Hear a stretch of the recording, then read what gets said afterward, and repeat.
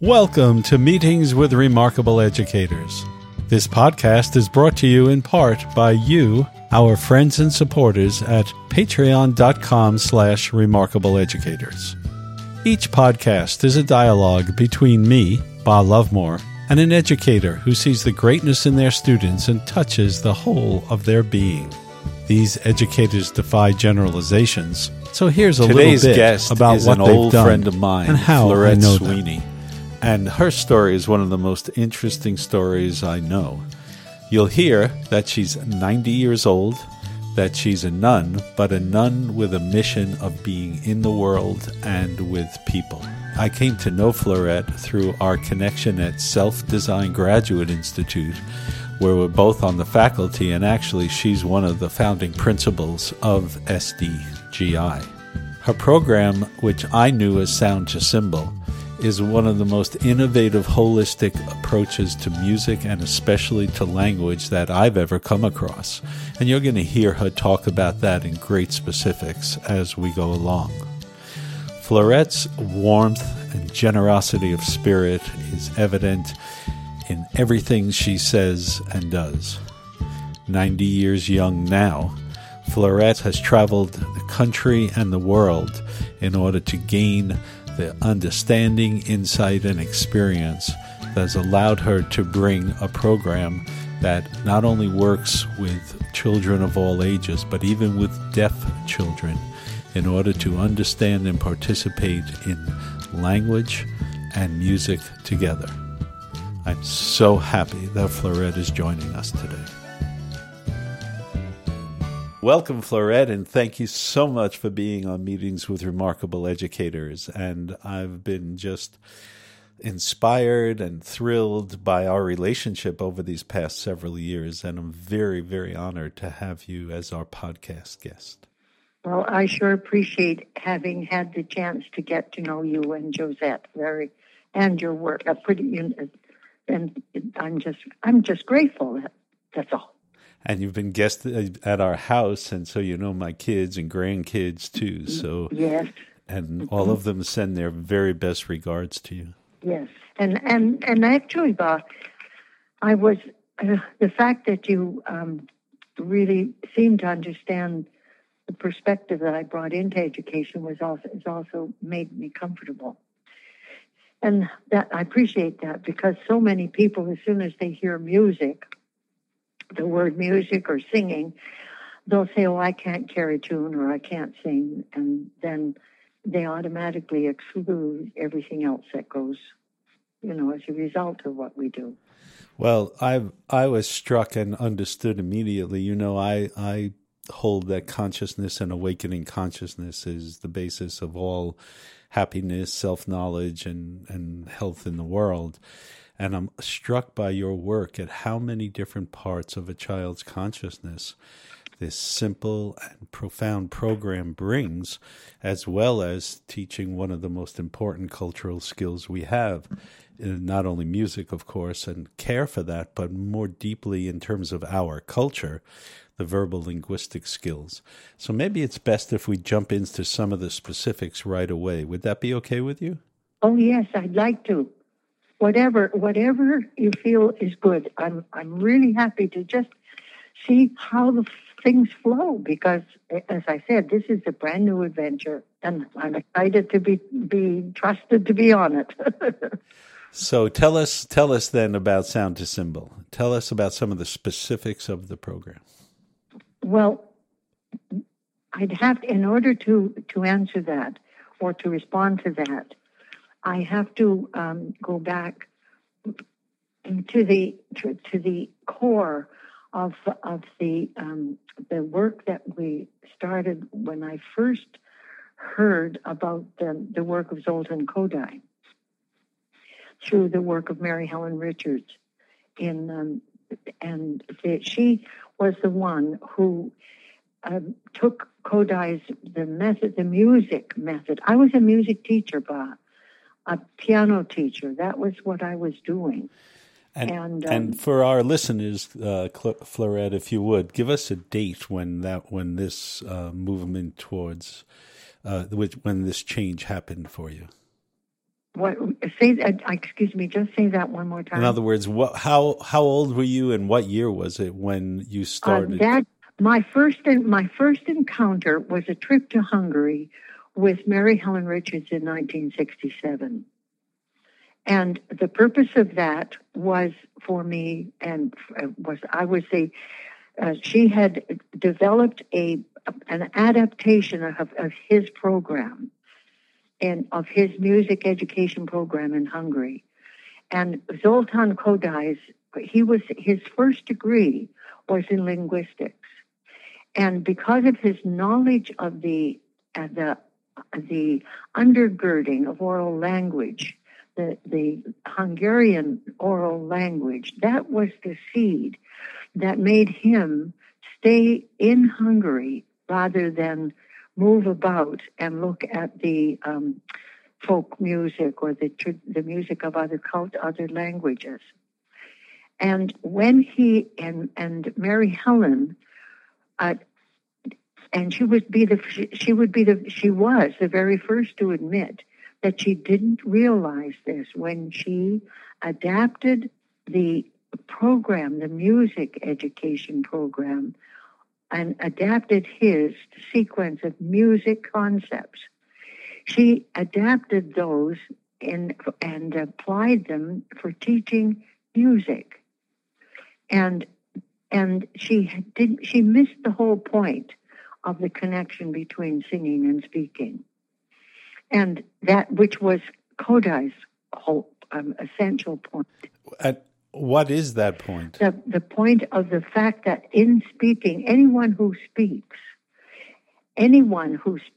is using oral sound, the elements of oral sound, that when we sing, if I say hello, and speak it, and I look at the analysis of that on the acoustic analysis program, and you look at it from the point of view of duration, the long sounds and the short sounds, or you look at it from the point of view of the overtone series and the where is the pillar of overtone the clearest? It's on this long syllable, the long vowel in hello on the low, and the hell is reduced. So it has to do with duration. It has to do with the dynamics, the loudness and softness. And so the only difference when I sing hello, the only difference to that is the presence of breath energy. And so everything in my speaking right now is present. If I sang everything in my speaking right now is present, any tune at all. The only difference is breath energy. And so that, to me physically. And so there, when I look at what that involves in play, for example, now is that clear? That much? That much is clear. Okay. Take us to the actuality of the program. Okay. Then, so in order to find songs, he told Mary Helen, Kodály told Mary Helen, you have to find songs that you have to deal with what the anacrusis. Now, the anacrusis in speaking, the unaccented the articles or the prepositional phrases, the to the store, the to and the are prepositional phrase, and the store. So to the store. Hungarian language does not have those unaccented syllables. They don't have prepositional phrases, and they don't have articles in their speaking. Hungarian and Finnish and Estonian, those languages are totally, totally different from the Germanic languages that that were prevalent in the Austro-Hungarian Empire when Kodály was living. And so what that did to the program was he told her, you've got to find a way of dealing with the anacrusis, these unaccented syllables. And so we had to find songs. And that had this, so if you take like the farmer in the dell, hi ho the dairy o, the farmer in the dell. That the farmer, where's the farmer? In the dell. If I speak it, and if I sing it, the farmer in the dell. So that in the that they're less accented. Totally foreign gathering of sounds to Hungarian. So that has been the core of getting songs that will allow us to highlight the characteristics of spoken English. I see. So we're going to use these, we might say, common or ordinary songs, but the ones that allow us to participate in it from the English language in order to learn more about or to sort of participate in where the emphasis are, the syllables. Is that a fair paraphrase? Yes. And now you have to be careful about the English because in Canada, if you go to Newfoundland, they speak English totally differently from the way they do in Vancouver, for example. It's the same down in Texas. If I went to Texas, they speak English quite different from the way you and I are speaking right now. The one thing, the language, the English language that the people of Canada hear everywhere is on the CBC, the Canadian Broadcasting Corporation. And the language that you and I are speaking right now it would fit just fine in the public radio in the States. People that is pretty universal in the States. That kind of English. And in Canada, I say jokingly, we teach CBC English, but it's not that. It's just a way for people to realize we're not looking at the acoustic idiom of different areas. We're just looking at something that is common for us at least to hear.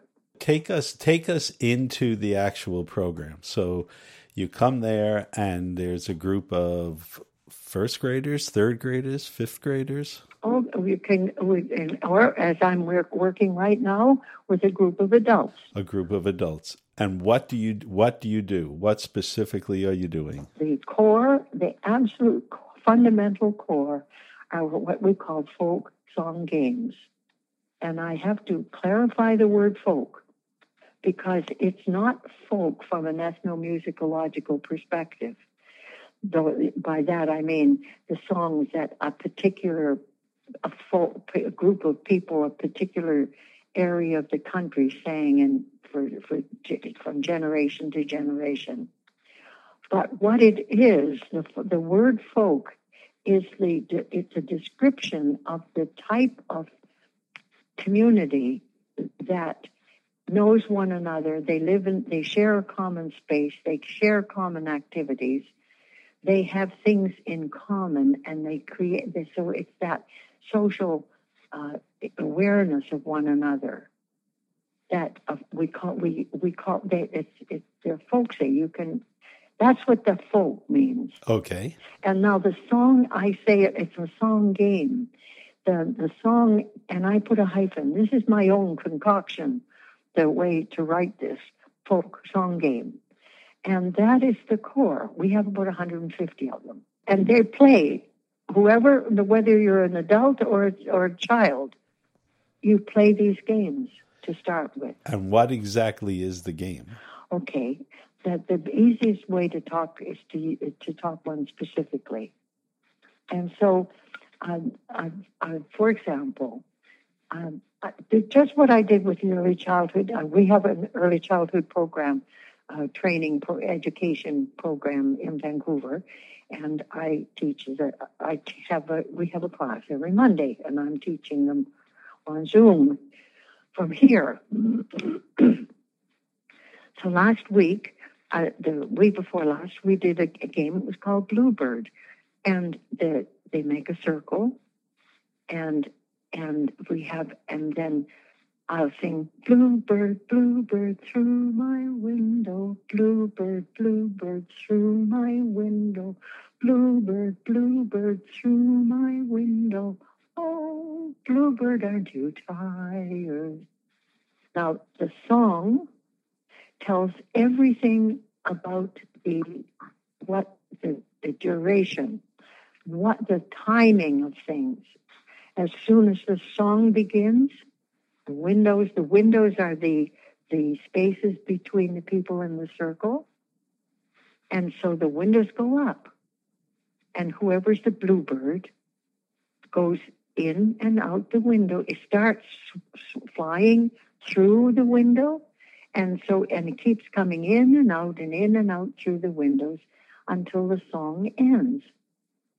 And when the song ends, the windows close, and the bluebird is in front of one of the people, and then asks that person, "Would you like to be the bluebird, the next bluebird?"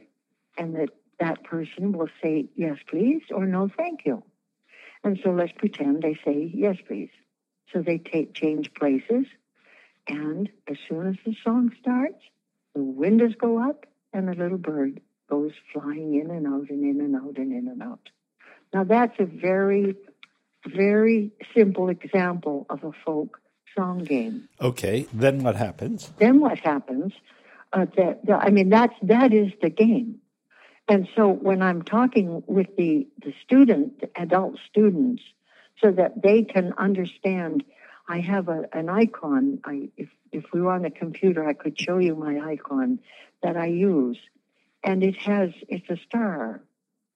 And one of them, we look at what sensory motor engagement does that little game, what does it engage?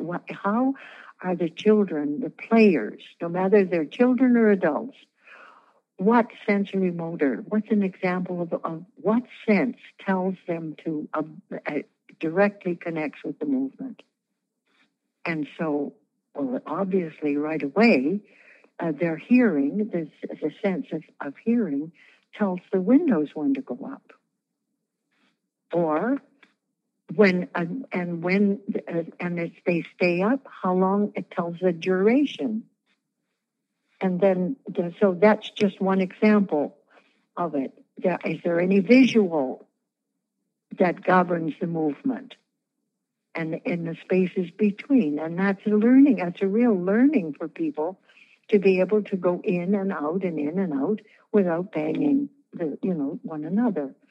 And then you can look at the different senses. The only two senses that are not involved are smell and taste.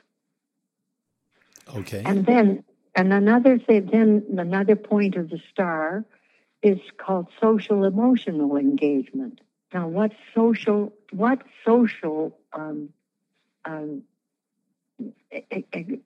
engagement goes on here? And so, for example, just carrying on a conversation. Would you like to be the next bluebird? And then the response, yes, please, or no, thank you.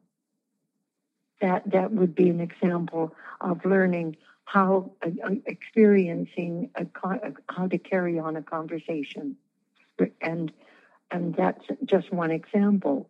And we'll go through it. And then another point on the star is what cognitive engagement is there. So we look at sequencing, for example.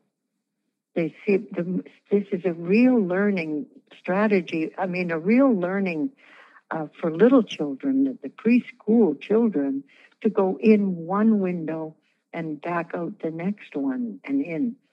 so that they're the space, learning that sequence. They learn, and then I might say, how many bluebirds had a turn today? We had 20. We played for 20 minutes. How many bluebirds have a turn today? And then we remember, so that we're looking back at and counting the people who were the bluebirds. That's just a simple example. And then what music? Well, the music is the singing. We don't go into with little tiny ones who we're not going to go so me, so la, so me right away, but they are learning the structure of that music structure. They are learning how to listen to the beginning and the end and all of the duration things connected with the music and the singing.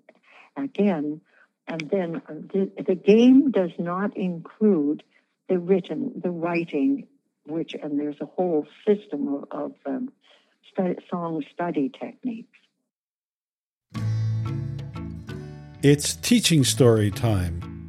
Briefly, teaching stories invite us to see the world with a new perspective, often featuring a wise person, a wise fool, or a trickster animal.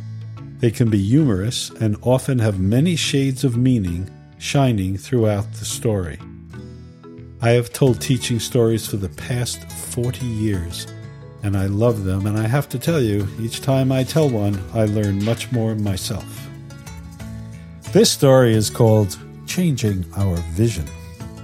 There was a very wealthy man who was bothered by severe eye pain. He consulted many physicians and was being treated by several. He did not stop consulting a galaxy of medical experts. He consumed heavy loads of drugs and underwent hundreds of injections. But the ache in his eyes persisted with more vigor than ever before. At last, a monk who was supposed to be an expert in teaching such patients was called for by the suffering man. The monk understood his problem and said that for some time he should concentrate only on green colors, and not to let his eye fall on any other colors. It was a strange prescription, but he was desperate and decided to try it. The millionaire got together a group of painters and purchased barrels of green paint, and directed that every object his eye was likely to fall upon be painted green, just as the monk had directed. When the monk came to visit him after a few days, the millionaire's servants ran with buckets of green paint and poured it on him, since he was in a red dress, lest their master see any other color and his eye ache would come back. Hearing this, the monk laughed and said, "If only you had purchased a pair of green spectacles worth just a few dollars, you could have saved these walls and trees and pots and all the other articles, and also could have saved a huge share of your fortune. You cannot paint the world green." Let's have some fun interpreting this teaching story. Become a Patreon supporter at patreon.com/remarkableeducators, and you have access to our detailed comments on how this story applies to education and parenting. Of course, that's just our perspective. The fun comes with community dialogue as the many shades of the teaching story come alive. See you there. When you came to Summa, we did song maps. That's right. Mm-hmm. Song maps, as I recall, we had first you did Bluebird with dots kind of at each syllable, was it? Now those were the song.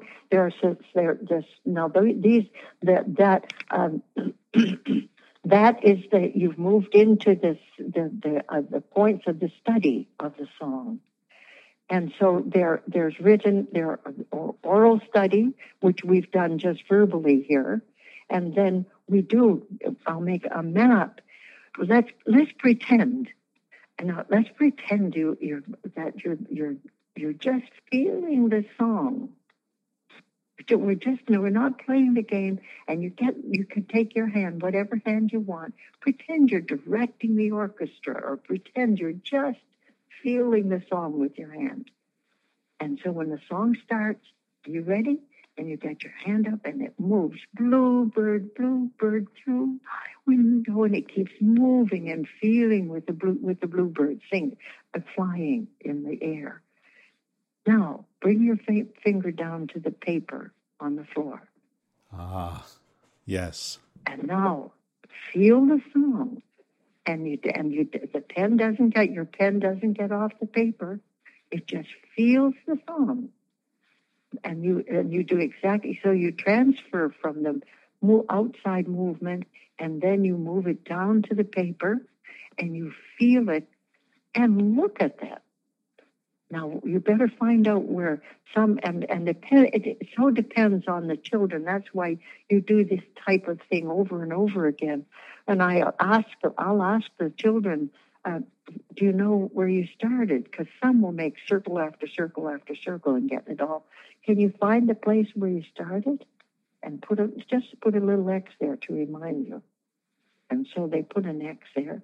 Now let's see if you can read your map again as you sing the song. And so they'll find out that they sometimes when they're reading the map, because the pressure on the paper is different, did you stop at the end? Oh, I noticed, and I'll say I noticed that someone kept on going after the song, but when you were making it, it just fit the song. So let's try it again to see if it can still fit. And then if they want to do it again, let's just turn the paper over and make another map, because they'll see it's easier to keep the lines separate. I see. So, and when you did it with us, though, there was this emphasis on syllables. Yeah. Okay. Now that's the one of the, if I might mention the mapping, one of the things that over the years I learned was when we first started this, I thought, as did Mary Helen, I thought that the phrases of the song were the first thing that the children perceived. But over experimenting, we found really that they felt the whole song first. And that's when mapping came into being. We started first with phrases, thinking that that's what they heard or perceived first. That would be bluebird through my window, bluebird, bluebird through my window, bluebird, bluebird through my window. Oh, bluebird, aren't you tired? So it's a short, short, long. There are structures about many, many, many of our songs that are similar. Like the farmer in the dell, hi-ho the dairy-o, the farmer in the dell. That's a short, short, long. And so now when we move to the whole, that's where the mapping came into being. Now, can you pretend you don't know the words of Bluebird? Sure. Let's pretend. And so we're going to just sing it with like this. Da, da, da, da, da, da, da, da. Ready? And then we'll do it. And we call, and we get. Did you notice that your tongue moved every single time you were singing a syllable? Da da da da da da da, and they'll notice that their tongue was tapping in their mouth. Now, can you make your finger tap with your tongue? Da da da da da da da, and then see. And now let's try it. What if you take a pen and make the pen? What's going to happen when you use a pen and you leave dots? It's great. It's great. We had so much fun doing that, and I'm talking about the staff as well as the students. Yes. Just so much fun making song maps and trying to figure it out. And one of the things that happens, now, how many times do we sing Bluebird in this song? And so we'll sing it. How many times do we sing the word Bluebird? How many parts does Bluebird? How many times does your tongue go? Da, da, 2, And so they figure out. So here we're going around this star again, looking at the cognitive, counting, one-to-one relationship, fundamental one-to-one relationship. And then let's put a circle. Can you find, so we have bluebird, that's 2, and then 4, and then 6, and so on. Oh, bluebird, and you get the 7. Now, can you find all the bluebirds and put the bluebirds in a circle? Make a little nest and put them in? And so they'll go through their dots and and if they're little children, they don't know how to read the words, but you can print the word bluebird, and put a dot underneath the blue and a dot underneath the bird. And they get to see how the syllables work. Well, and then at the end, I mean, after the exercises were fun, the dancing was fun. Yes, we laughed a lot, and then you had us roll out a newsprint. Yes, and all of us made one big song map for the whole class together. And then I watched it when you did with students of various ages, and again, they just at that point they felt. I guess the only word I have is empowered and connecting music and language. And it was just, you could feel it in the environment. It had a different feel, that there was a comfort with language. Yes. You see, now that's what you're describing is what I have tried. I've tried to express that. And in the 6th point of the star, it's called the aesthetic experience. There, I really do believe the language you just used. There's a feeling that it's an overall feeling that I really do believe it corresponds to that lovely feeling that we get when we see a beautiful picture, a beautiful painting, or this morning our sunrise was absolutely unbelievable. Well, and what we've done then is we've bypassed all the tension about learning language and can you spell and all of that. And we have found, and I noticed it again and again, we found in ourselves that we have the very structure and the way we speak not only connects us to music, but it's implicit. That is, all we have to do is find it where we're already at. It's not some external learning about something, but actually participating, and then the knowledge, if you will, or the connection, I guess, to the language as well as to the music, just kind of seems natural and appears. Yes, and to one another. And to one another, yes. Yes, because that's what to me it's the social, the building up of that sense of there's no, don't look at my work. Yes, and I watched all these grown-ups, and it would seem like, well, there were these really simple little dances, and I know that you have how many songs in your repertoire? Hundreds, right? Oh, it's over 100. And then each one has its own movements to it, and that's right. I know we almost fell over laughing when we were doing London Bridges. That was just a riot. And then there's another thing that I know that I see they're connecting. There's another thing that's connected with did I tell you about the deaf? About what? About the work with the deaf? Oh, the deaf? No. Oh my goodness! But it's different. Miriam Allen was a teacher of the deaf in San Mateo County, again in California, and in the early 70s. And her degree was a master's from Stanford in speech pathology. She was a speech pathologist, but she didn't want to teach the deaf how to form the words, how to do that. Right, I understand. She wanted to teach them school. So she had a class they would have been 9, 10, 11, 12, that age, of deaf children, and she used the song games.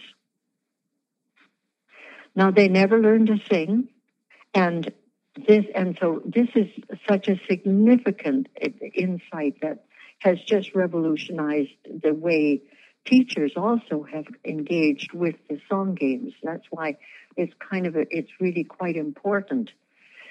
But one day, one of our songs, Punchinella. Yes, I know it. Sure, I remember. Okay. And so I'll just sing the song. Oh, look who's here, Punchinella, Punchinella. Look who's here, Punchinella from the zoo. And then there are 4 verses. What can you do? And who do you choose? And we can do it too. And who do you choose? And so on. Okay? So it's a kind of like fault, but Punchinella is in the center of the circle. And the deaf children had enhanced hearing, and she had enhanced speaking. But they never learned to sing. And she heard the speech pathologist at the back of the classroom teaching them how to count out loud. And they were in the 20s. And this stroke of genius on her part, she's since died, but now she heard in the 21, 22, 23, 24, 25, 26, 27, 28, 29, 30, she heard Punchinella. Oh my gosh. In 27, 4 syllables, da-da-da-da, and the long syllable is the third one. Punchinella, 4 syllables, and the long syllable is the third one. Isn't that an amazing connection? Yes, it is, and it speaks to what the most impressive thing about this whole impressive approach is how it touches us in our wholeness, how it touches us in so many places. And while I'm delighted to hear what you're having to say about the deaf, I'm not surprised in the sense that this approach touches us in our wholeness, and so we're going to find some way to connect. Well, and that Christmas, the deaf, the Christmas present for their families was to say Merry Christmas. You see, that's a 27. That's a da-da-da-da, Merry Christmas. And one day I went to her classroom, and the 2 little guys, they were having a competition. How many phrases each of them had underneath they had chalkboard in those days, and underneath there was the rolled out paper, and each of them had their paper stuck up with masking tape, and they were writing the phrases that they had. Mrs. Allen is a 27. That was her name, Mrs. Allen. And they were seeing who could find the most 27s. And Mrs. Allen, and there was a singer, I forget his name, but put your coat on. Take your seats now. Have your breakfast. Eat your breakfast. And how many things could they find that were 27s? Isn't that wonderful? It is. And I'm sure there's many examples, but I know a little bit about your personal story, Fleurette, and I think it would be very inspiring it inspired me, so obviously I think it'll inspire the rest of you listening. But let me ask some questions here. So one of them is, I know that when you went to Hungary in 1967 to learn about this, that you had to go undercover. Is that correct? I had to take my habit off.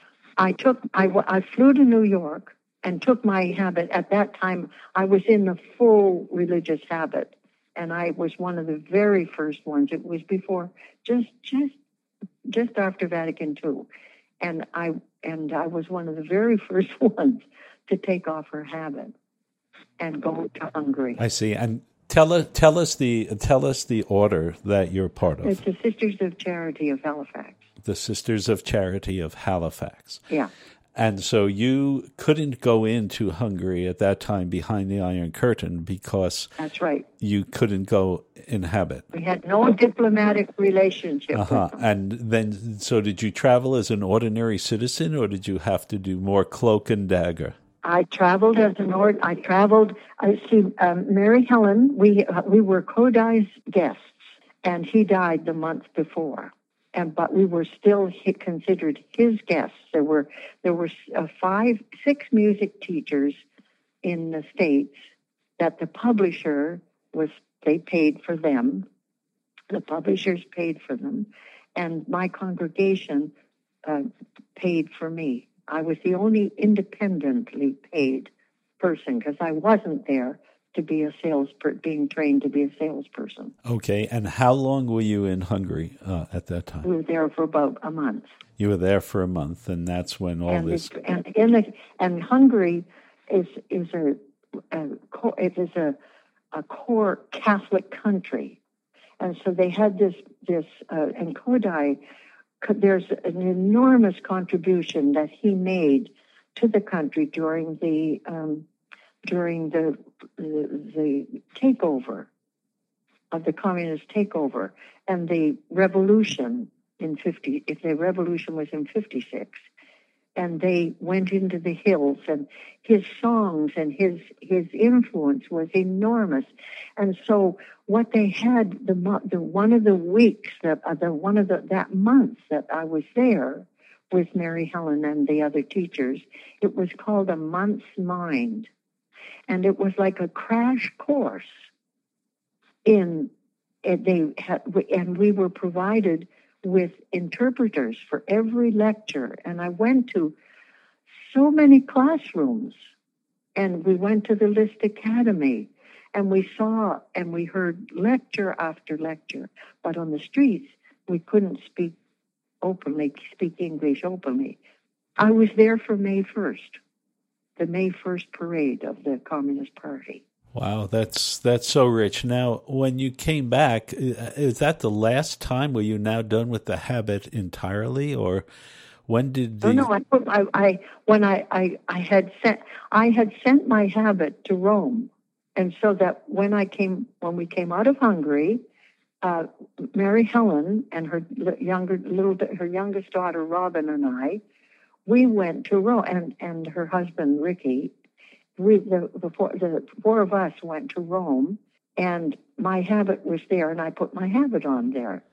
Okay, and now though, when did your order decide to let the habit go entirely?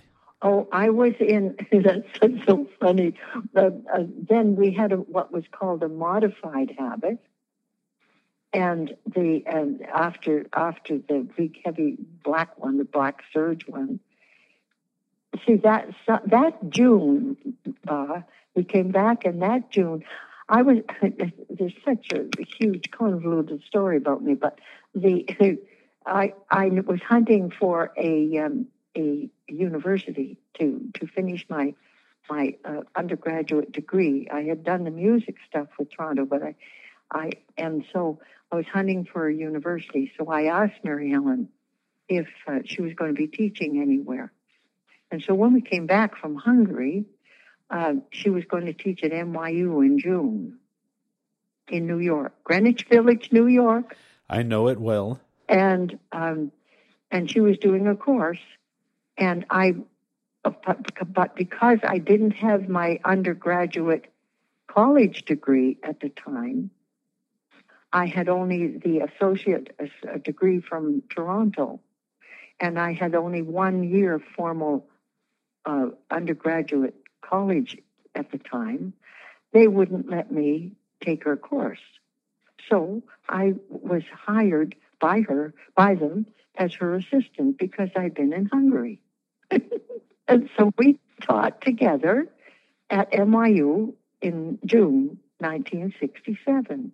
And I was never so hot in my life because I had that big black habit on. And then I finally was we started a degree at College of the Holy Names in California, a master's degree, and it was called Kodai Richards. And I went to California, and I lived with Mary Helen and her family in Corte Madera School, and I did my master's there. I'm one of, I think, of 4 or at most 5 people who have a master's from the College of the Holy Names in Kodai Richards. and so a lot of this work, of the initial work that was done, I was doing it at Corte Madera School, where Mary Helen developed the threshold to music, which was the adaptation. What I'm interested here, though, Florette, is I met you at Self-Design Graduate Institute, and that is not a religious place, and it's a place dedicated to consciousness, to emergence, and to a way of participating in the universe, or participating in life, I guess I should say, that allows, that isn't pro or against religion at all. And yet you fit right in there. And you have a wonderful openness to what we might say postmodern and even integral understanding that allows this emergence and this awakening of knowledge and holistic understanding. So how did you get from I'm in this black surge habit in Corte Madera, California, to there? And I'm not so much interested here in I went to this place or that place, but I'm more interested in the journey in your consciousness that allowed this to happen. That's a tough question because I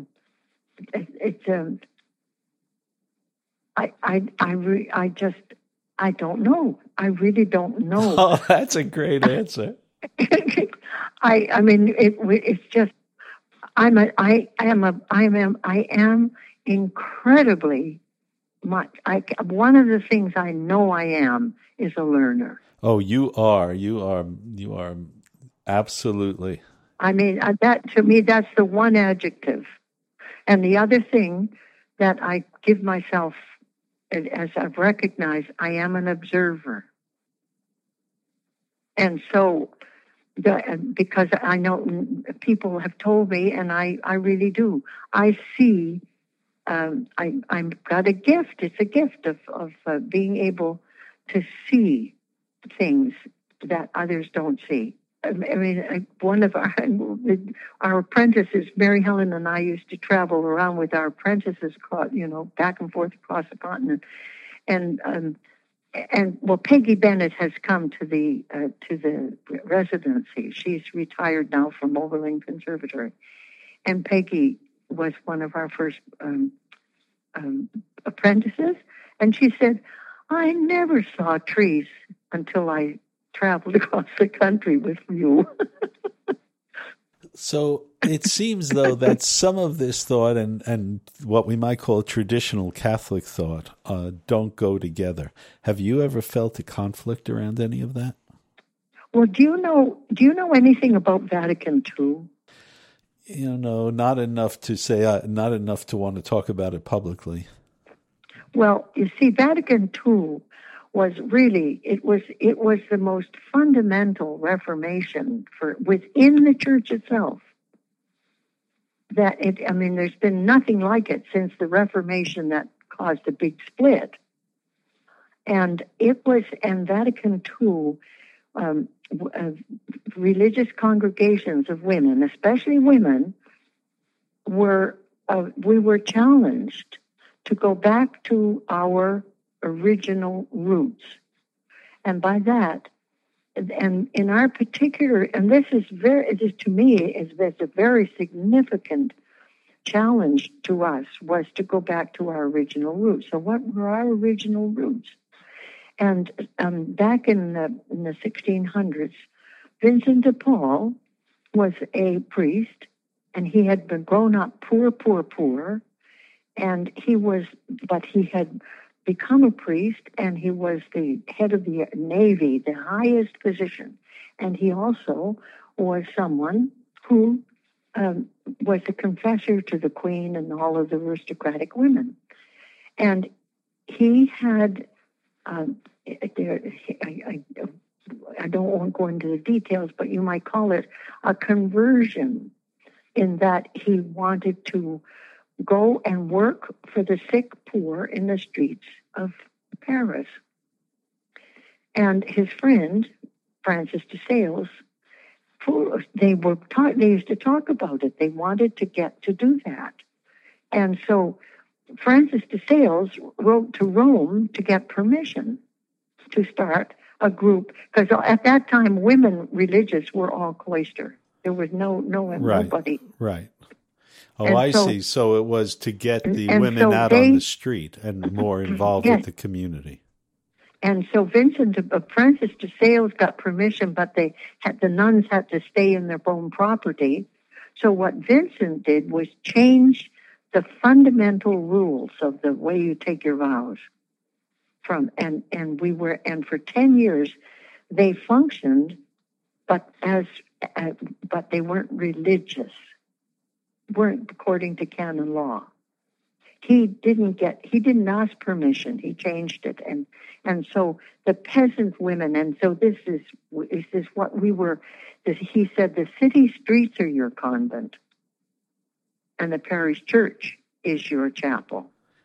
So then you were able then to go back to your roots in this way. Go back to those roots. Go back to those roots and just step out right into the world as you found it, and then just bring forth the deep, profound spirituality that was in your heart. Is that a fair way to say that? Yes, I think so. All right. Well, Fleurette, thank you very, very much. Thank you, Bob. Meetings with Remarkable Educators is brought to you in part by our friends and supporters on Patreon. If you enjoy our podcast and want access to enriching gifts for parents and educators, please visit patreon.com/remarkableeducators and consider becoming a patron. Your support means the world to us and will allow us to continue this essential project. Our sound engineer is Dimitri Young. Our webmaster is Nathan Young, and our all-important social media maven is Cleo Young. All podcasts are transcribed with show notes and can be found at remarkable-educators.com. This is Bob Lovemore reminding you that holistic relationships with children leads to joy and self-knowledge with the adults in their lives. With respect for you and for children everywhere. See you next time.